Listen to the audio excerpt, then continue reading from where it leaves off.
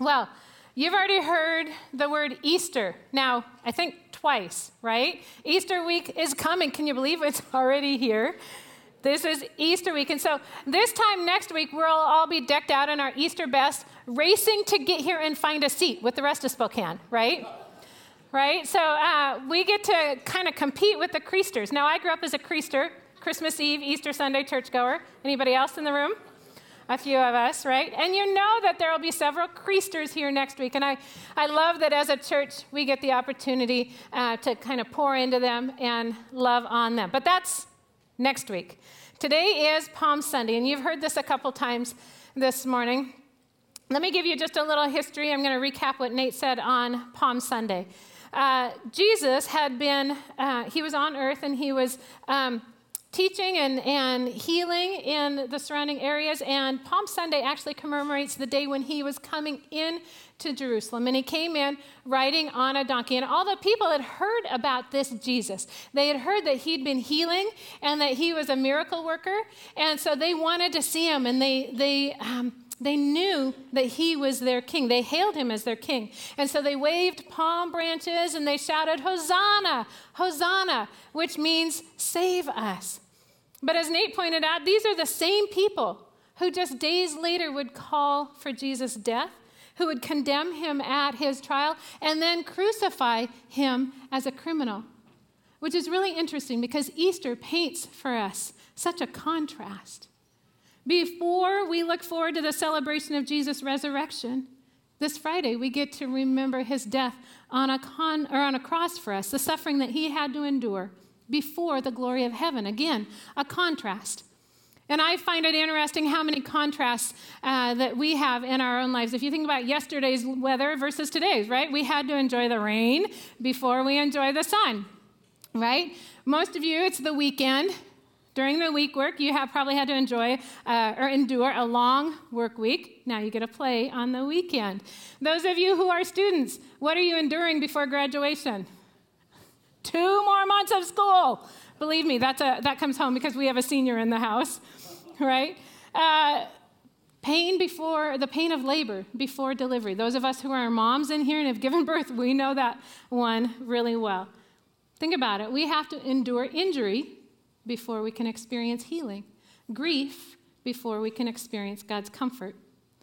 In his great mercy and his mysterious plans for us, somehow God has allowed for us to endure trials and suffering. And today we're going to wrap up our prayer series. We've been in this incredible series called Fervent, and we're going to explore how we can pray through times of adversity and discover God anew right in the midst of those prayers. A few years ago, my family had an opportunity to do just that, to discover God right in the midst of a prayer. We had moved out to some property north of Spokane to build our dream house, which we did. But part of the reason we built that house was to build a mother-in-law apartment on the side of the house and move my mother-in-law in. Although you get in really, really big trouble if you call it the mother-in-law apartment. It is the grandma cottage, just so that we're all clear. And so we'd been there about a year, and we were awakened in the middle of the night to some really crazy pounding on our front door. And so my husband went to the door and opened it really cautiously, and he was met by 8 giant police officers. They were in full SWAT gear. They had their guns and they had their flashlights. And they told my husband, we've got an armed suspect in the area. He's already shot at police officers. We've tracked him to this residence. We believe he might actually be in your house. Do we have your permission to come in and search the premises? Right? To which my husband said, "No, I own a pistol. I'm good." And he shut the door. No, I'm kidding. He didn't do that. He didn't do that, but I gotcha. That's like permission for a wide open, please come in, right? So within just a few minutes, we found ourselves, our 2 teenage boys and my husband and I, in our foyer surrounded by officers with flashlights on us as the rest of the officers searched our house. And that is a crazy experience. We could hear them over their radios clearing every room. The kitchen, clear. Garage, 3 cards there, clear. Back bedroom, clear. And then we heard, wait, there's a whole nother residence over here. And we remembered, we forgot Grandma. Don't shoot Grandma. She'd slept through the entire thing. So we got Grandma out with us. Yeah. And thankfully, they didn't find the suspect in our house, but they had tracked his footprints to a spot that was right outside underneath our bedroom window. Little freaky, right? So they knew that he was still on the property, and so they got us up. They knew it wasn't safe for our family to leave, so they got us up into a bedroom away from windows and left an armed officer with our family, and then the rest of them went out to hunt down their suspect. And so there we were, the 5 of us huddled in one of the boys' bedrooms with this armed officer on his belly with his gun trained down, looking out the back window. And that is the most incredible feeling. If you are a police officer, a sheriff, a deputy, military, can I just say thank you? Yeah.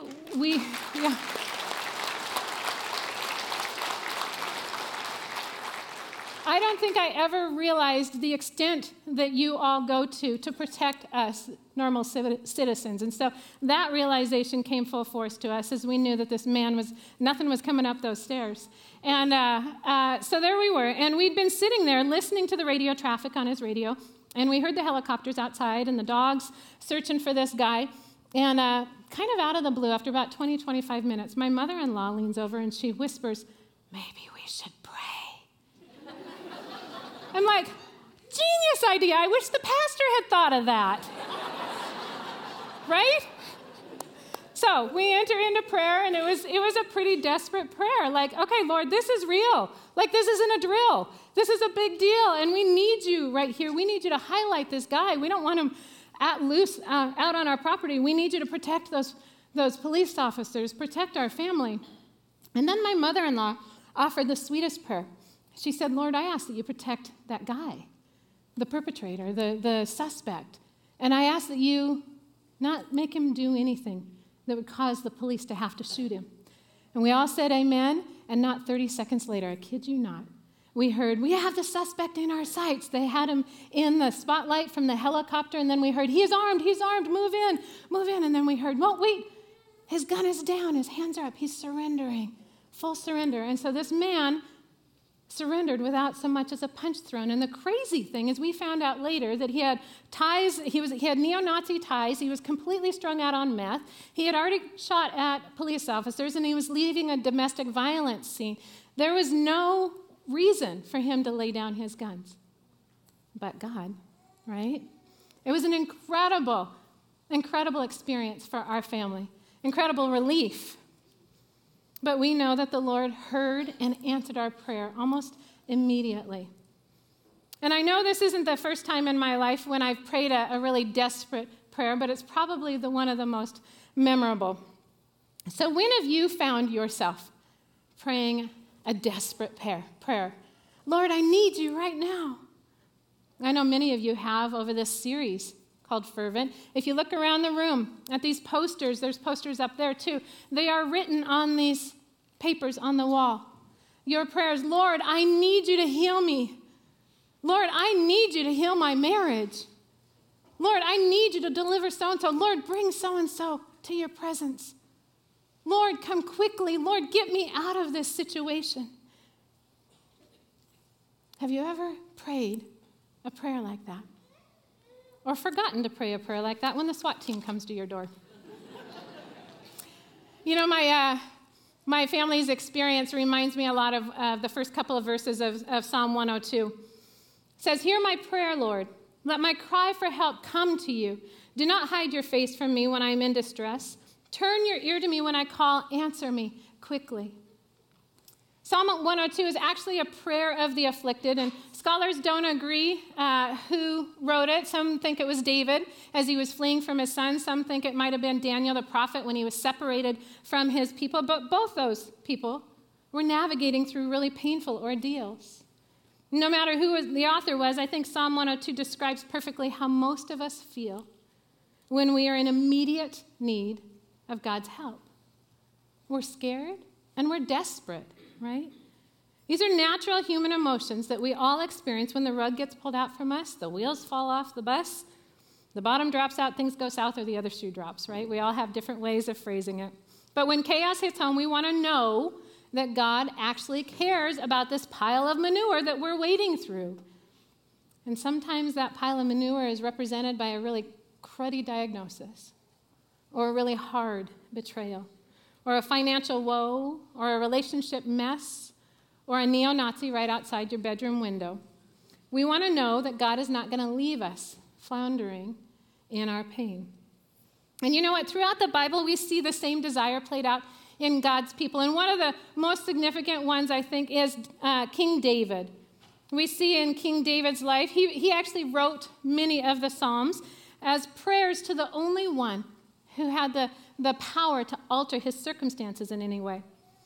And so before David was king, he actually served in the palace under King Saul.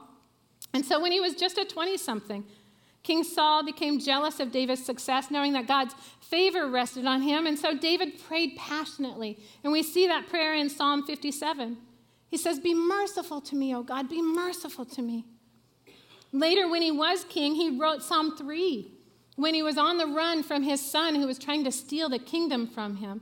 He poured out his complaint before God, saying, "O Lord, many are my foes. Many are rising against me. Many are saying of my soul, there's no salvation for him in God."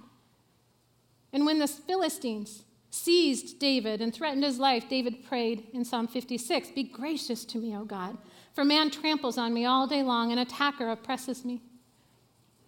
I love this because we can see through the beauty of the scriptures that we're not alone in our desperation for God's mercy when we're suffering, right? But it's also through the beauty of the scriptures that we can learn to pray with fervor and with faith in the midst of our suffering. So I want to do just a real quick Hebrew poetry lesson because many of the Psalms that David wrote were a type of Hebrew poetry called laments. And a lament is simply a passionate expression of grief or sorrow. And it's usually prayed in the midst of a trial by someone who is seeking a way out of their suffering. And a lament gives us a beautiful example of how we can be honest and real with God, pouring out our complaints. But they don't stop there. Because the laments that we see in Scripture are not just whine sessions. They are fervent prayers that take us through the suffering. At the same time, they express hope in God alone. So here's some of the key elements to a lament. A lament addresses God as the only one who has the power to deliver us. It lays out the circumstances and the complaints, and it includes a plea for mercy or healing or deliverance. But here's the big difference. It doesn't stop with woe is me. A lament always includes an expression of trust in God. It recognizes how he has been faithful, and it declares that we believe he will be faithful again. That's the hope factor. And finally, a lament includes a commitment to praise God, to honor him, to thank him for whatever he provides and whatever he's going to do. Phew, feel like you're in Hebrew 101? A little bit, right? And that's good. Because lamenting is an important type of prayer for us to know and to practice. Because here's the reality. There is no way that any of us in here is going to escape a trial or suffering. We live in a broken and a fallen world. We have bodies, right, that get sick. They break, they bleed, and they exude all nature of gross pus and bodily fluids. Just ask my 2 teenage boys. They'll give you every detailed example that you want. Our bodies are mortal, and they're fragile. They don't always work the way we want. Then there's the people factor. If you look around you, we live and work and study and even worship side to side with people all day. You want to know one of the greatest sources of human suffering in the world? Other people, right? We all know that's true. And if we look outside, yesterday, we sat through a soccer game in pouring rain yesterday. Our son played through a soccer game in pouring rain. We just came back from Arizona where it was 85 degrees and sun. You know, Spokane is not cooperating with my desire for 85 degrees and sun. Crazy thing is, though, it's not going to. Because the weather doesn't bend to my will. It won't bend to yours. So we are going to endure storms, hurricanes, earthquakes, floods, right? Accidents due to gravity or speed or some other natural force that we cannot control. There is no way that we will escape some amount of suffering in our lives. And most of the time, there's no way around, over, under. We simply have to go through suffering, through something. And praying praying is an incredible gift to us. Learning how to pray in and through suffering is a gift. Moving beyond the complaining. Because you know what? Complaining and prayer that stops at the whine, at just laying out what's going on, laying out the circumstance, that keeps us focused on that circumstance. That keeps us stuck in what's going on, never moving beyond it into the hope factor. But a lament changes that dynamic. A lament acknowledges that the struggle's real, but it gives glory to God for his ability, his intention, and his heart to carry us through the struggle. That's the character of God. What I love about the laments that we read in the Psalms is the psalmists didn't stop at the whine. They declared God's goodness. They declared the goodness of his character in the midst of their pain. That's not always easy to do. Because suffering, it often affects our view of God. When we encounter great misery in an illness or an injury, or that of a loved one, when we encounter great loss, it can actually determine for us whether we view God as the puppet master and we're the pawns in his game, or the overbearing, uncaring, great dude upstairs who's turning a blind eye to our suffering. Or we can view him as the true source of our comfort, our hope, our endurance, and our strength, the one who will carry us through the season of suffering and sanctify us in the middle of it. So let me ask you this. Which one do you see him as? Which one do you view God as when you are in the midst of a trial? The puppet master? The uncaring, overbearing dude? Or the source of your comfort and your strength to move through that trial? Here's what I believe he would say to you in that light this morning. Isaiah 43:1 says, "Fear not, for I have redeemed you. I have called you by name. You are mine. When you pass through the waters, I will be with you, and through the rivers, they will not overwhelm you. When you walk through fire, you shall not be burned, and the flame shall not consume you. For I am the Lord your God, the Holy One of Israel, your Savior." See, our suffering does not define us. The adversity we face does not determine whether God sees us or how much he loves us. On the contrary, our suffering refines us. And if we let it, it can draw us that much deeper into God's love and his comfort. And what we see reflected in Scripture, what so many of us in this room know or maybe need to know, is that turning to God in prayer can actually strengthen and give us hope for the journey. So, let me give you a couple keys from the lament to remember. Rather than all those elements, let's just do 2 keys that infuse our prayer life as a lament. First key to lamenting is to keep it real. Keep it real. The last few verses of Psalm 102, I read the first 2 earlier. I want to read this in the Message version. Here's what it says. "God, listen to my prayer. Listen to the pain and my cries. Don't turn your back on me just when I need you so desperately. Pay attention. This is a cry for help. Hurry. This can't wait.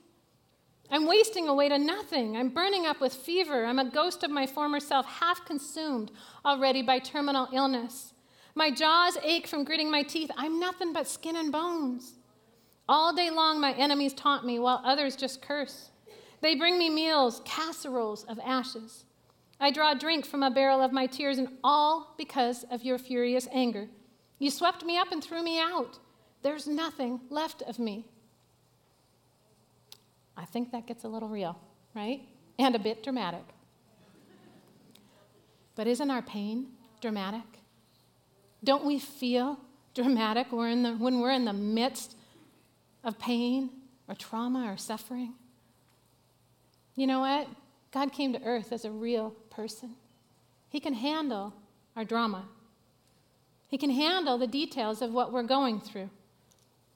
One of the biggest misnomers that I hear about prayer when I talk with people is people say, "I don't know what to say to God. I don't know how to talk to him. I don't know how to pray." Can I just recommend that you start with acknowledging that he's God and you're not? And then pour out your heart. You don't need to use churchy language. You don't even need to use proper English, right? God created you. He knows every hair on your head. He knows every thought in your brain. So he's kind of okay with you just being you when you pray, right?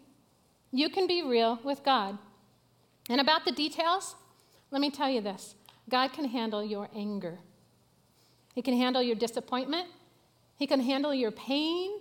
And he can handle your sin. He already even knows what tools you're using to cope through your pain or your sin. So it's okay to pour all that out to him and state the obvious. There was a time quite a while back when I was processing through the pain of my childhood and the sexual abuse that I had experienced as a child, and I felt like that pain would never end. There were days I couldn't see the light at the end of the tunnel. And then my husband got really sick, and I coped in any way I could. And there was a time when the Lord showed me that he sees how I'm coping. We had invited our mentors, Peggy and Phil, to pray with us. And Phil had just prayed this beautiful prayer over my husband and my marriage. And we'd invited the boys in to pray with us. And I think Adam was 7 or 8, and he pipes up after Phil prayed for us. And he started praying for his mommy and daddy. And he said, Jesus, I love my mommy and daddy. Jesus, please bless my mommy and daddy. And Jesus, please help my mommy stop cussing. Thank you, Adam. But it got real really fast. I did a little lamenting over that one later. My son's very real prayer was an example to me that the Lord sees me. I couldn't hide any of what was going on inside or outside of me from him. But then I realized I don't have to. I don't have to hide from him when I pray. We can get real with God, and we can pour out our details to him in a lament. And I've heard a lament put this way. A lament is the outcry of the overwhelmed in the midst of faith. Don't you love that definition? The outcry of the overwhelmed in the midst of faith. Because you know what? Feeling overwhelmed is not a lack of faith. Which brings me to my next point. To lament, we stay real, and then we also keep it faithful. We keep it faithful. Psalm 62:8 says this, trust in him, the Lord, at all times, O people. Pour out your heart before him. God is a refuge for us. See, a true prayer of lament always includes a declaration of our trust in God as the one who can save us, can deliver us, can restore us, can heal us, can strengthen us through our suffering. It declares our trust in God, and it thanks him for who he is, what he's doing in the midst of the junk, and what he's going to do, how he will see us through our suffering. And right there, I need to pause. Because I know that for some of us in this room, we've had a thought just click through our head. And it does something like this, but he didn't. He didn't see me through that stuff. He didn't heal that cancer. He didn't restore that relationship that I was clinging to so hard and I wanted it to work. He didn't deliver me from the abuse and the neglect as a kid. He didn't save me from that accident. He didn't.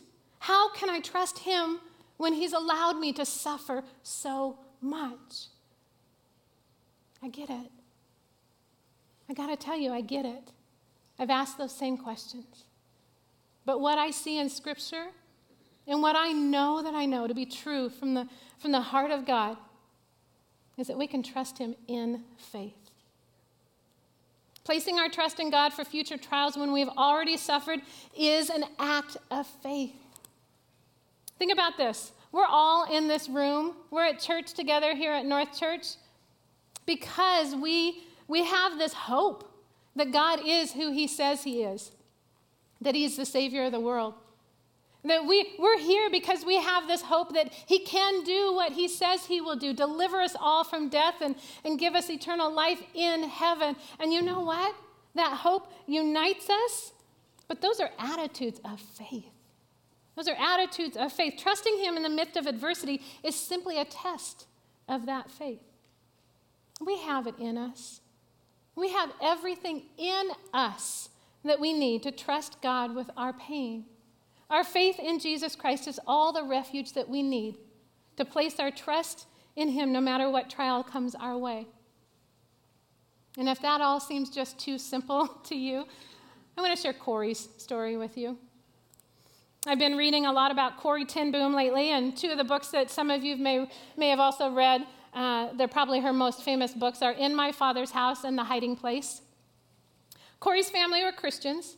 Her father was a watchmaker in Holland in the early 1900s, and they lived a beautiful life of family and play and faith, intermingled with ministry to their neighborhood, and they had loss and hardship in there, but they were happy. And then World War II hit Holland with a devastating force, and slowly at first, the ten Boom family watched as Jewish neighbor by neighbor began to disappear. And then at nighttime, they began to show up on the ten Boom doorstep. And Corrie's family was faced with the choice to help their neighbors in need or turn a blind eye. And they chose to be the hands and feet of Jesus Christ to hundreds of suffering and persecuted Jews by hiding them in their house for 2 years during the Nazi regime. Under constant threat of being found out, they hid these Jewish people. And one of the moments in the story that stood out to me as if I were standing in their kitchen was when Corrie and her father, Casper ten Boom, were trying to convince this pastor to hide one of the Jews. They had this young woman come to their doorstep, and she had a 2-week-old baby. You can't silence a 2-week-old baby.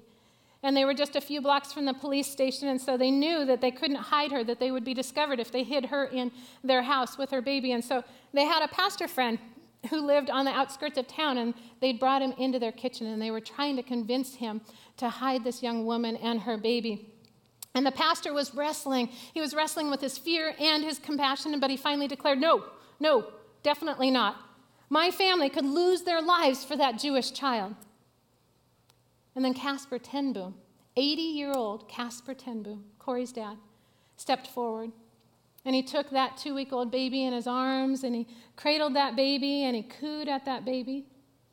And very, very calmly, he looked at the pastor, and he said, "You say that we could lose our lives for this child.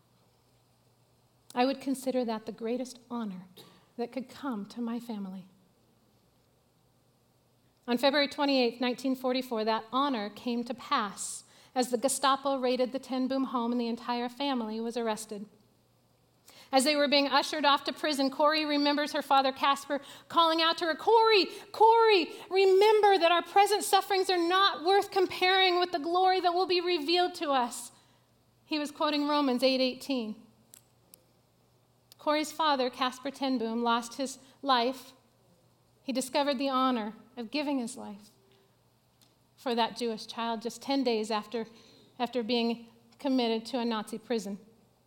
Corrie's sister Betsy also lost her life after many months in a Ravensbrück concentration camp. However, in the midst of their starvation, their suffering, their beatings, their humiliation, before Betsy lost her life, Corrie and her sister would share the gospel of Christ with the 1,400 women in their dormitory.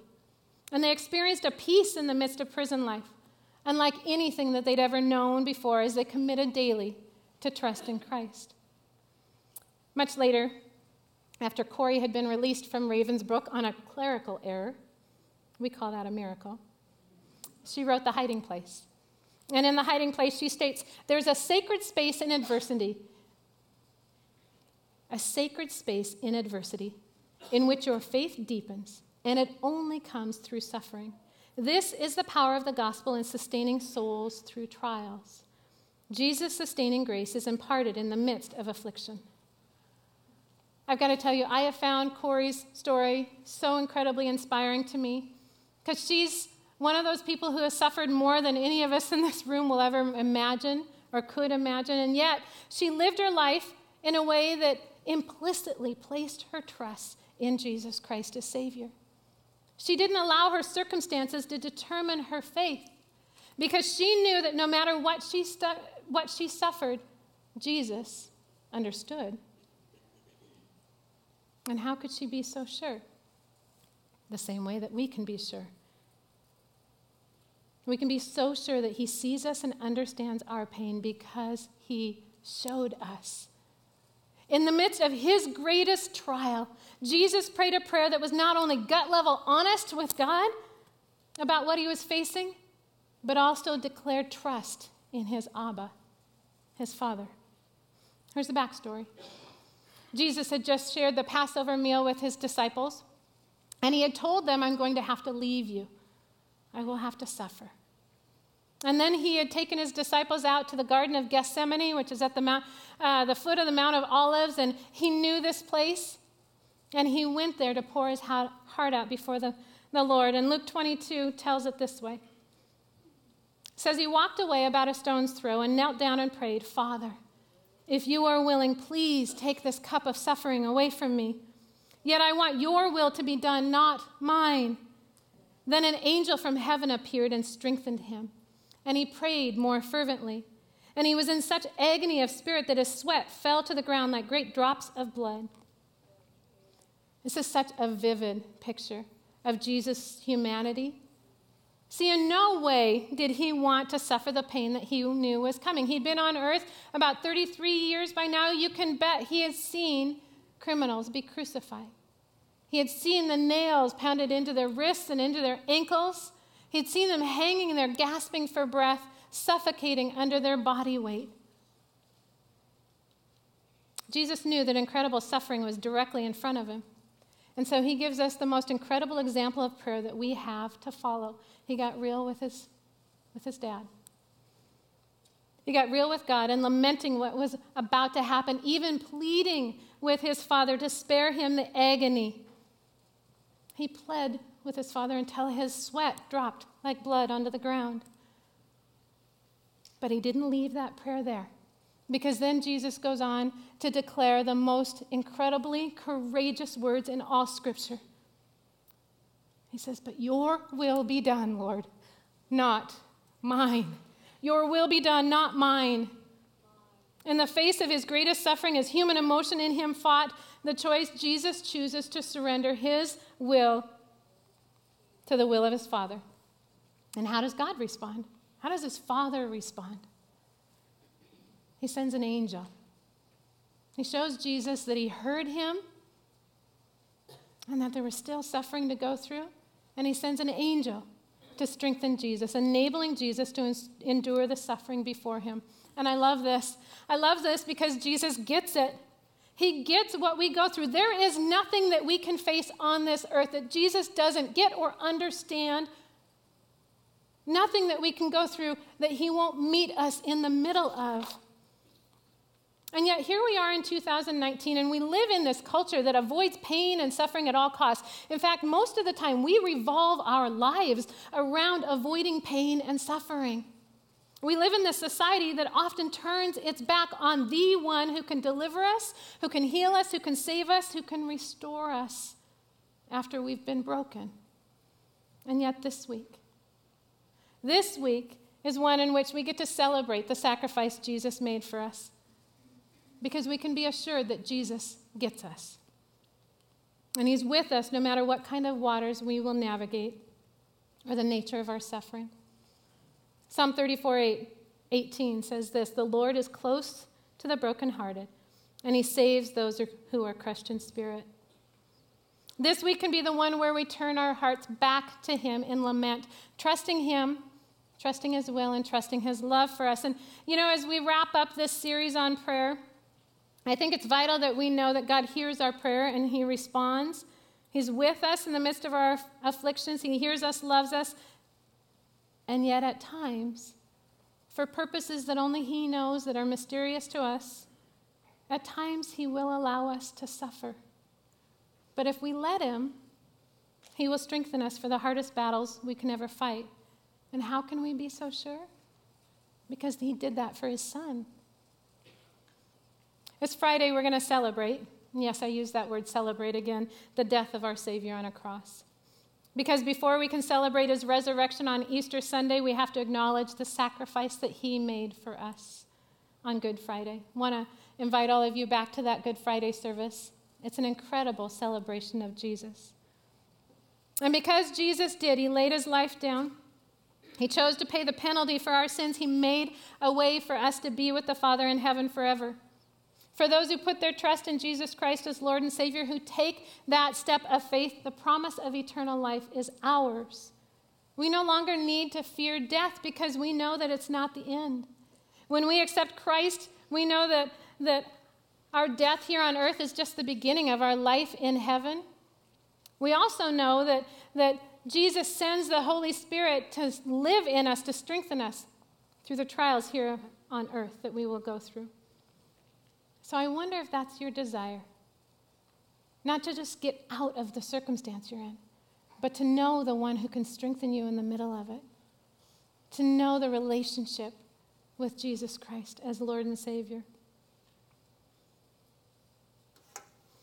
He waits for us to come to him and unburden ourselves with our sufferings, but to trust him in the midst of it. So will you pray with me? I want to talk to those in the room who've never made a declaration of faith in Christ, and this may be all new to you. But man, there's something that resonates in your heart. And you want with everything you have to say yes to Christ. It's not a decision to be made lightly. Following Christ is a commitment, but it will be the best decision you ever make. And so I want to ask, if that's you and you want to commit your life to Christ, pray this with me. Jesus, I love you. I acknowledge that you are the Son of God, and you came to earth as a man, and you died for my sins. I ask your forgiveness, Lord, for the ways I've sinned against you. And I receive you into my heart as your Savior, and I commit to follow you. Lord, strengthen me. Strengthen me for the trials ahead. And I love you. For the rest of us, maybe there's somebody in here who's in the midst of the fire, pretty deep waters in your life. Lord, I pray for that person right now. I pray that they would know you in a greater way. Lord, would you magnify yourself in their lives? Magnify yourselves in our lives. That we would know not just your strength, but the joy that it is to draw close to you. That joy would stand out against all reason, against society. Having joy in the middle of suffering is not normal, Lord, and thank you that you don't call us to be normal, that you call us to stand apart. So, Father, we ask that you give us everything we need in our spirit, in our mind, and our soul to say yes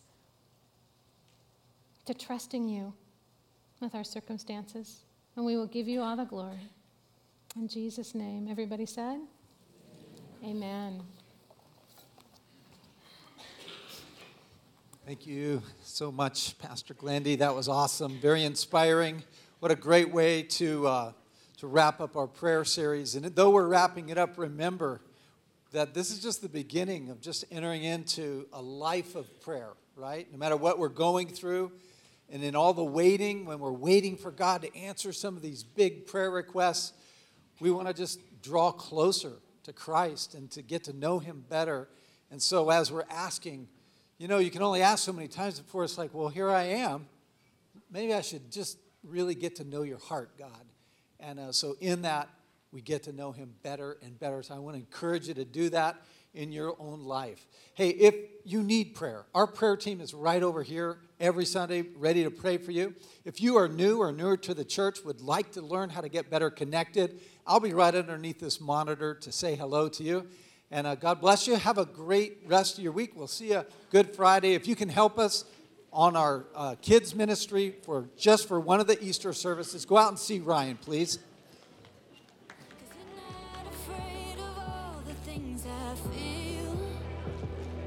Don't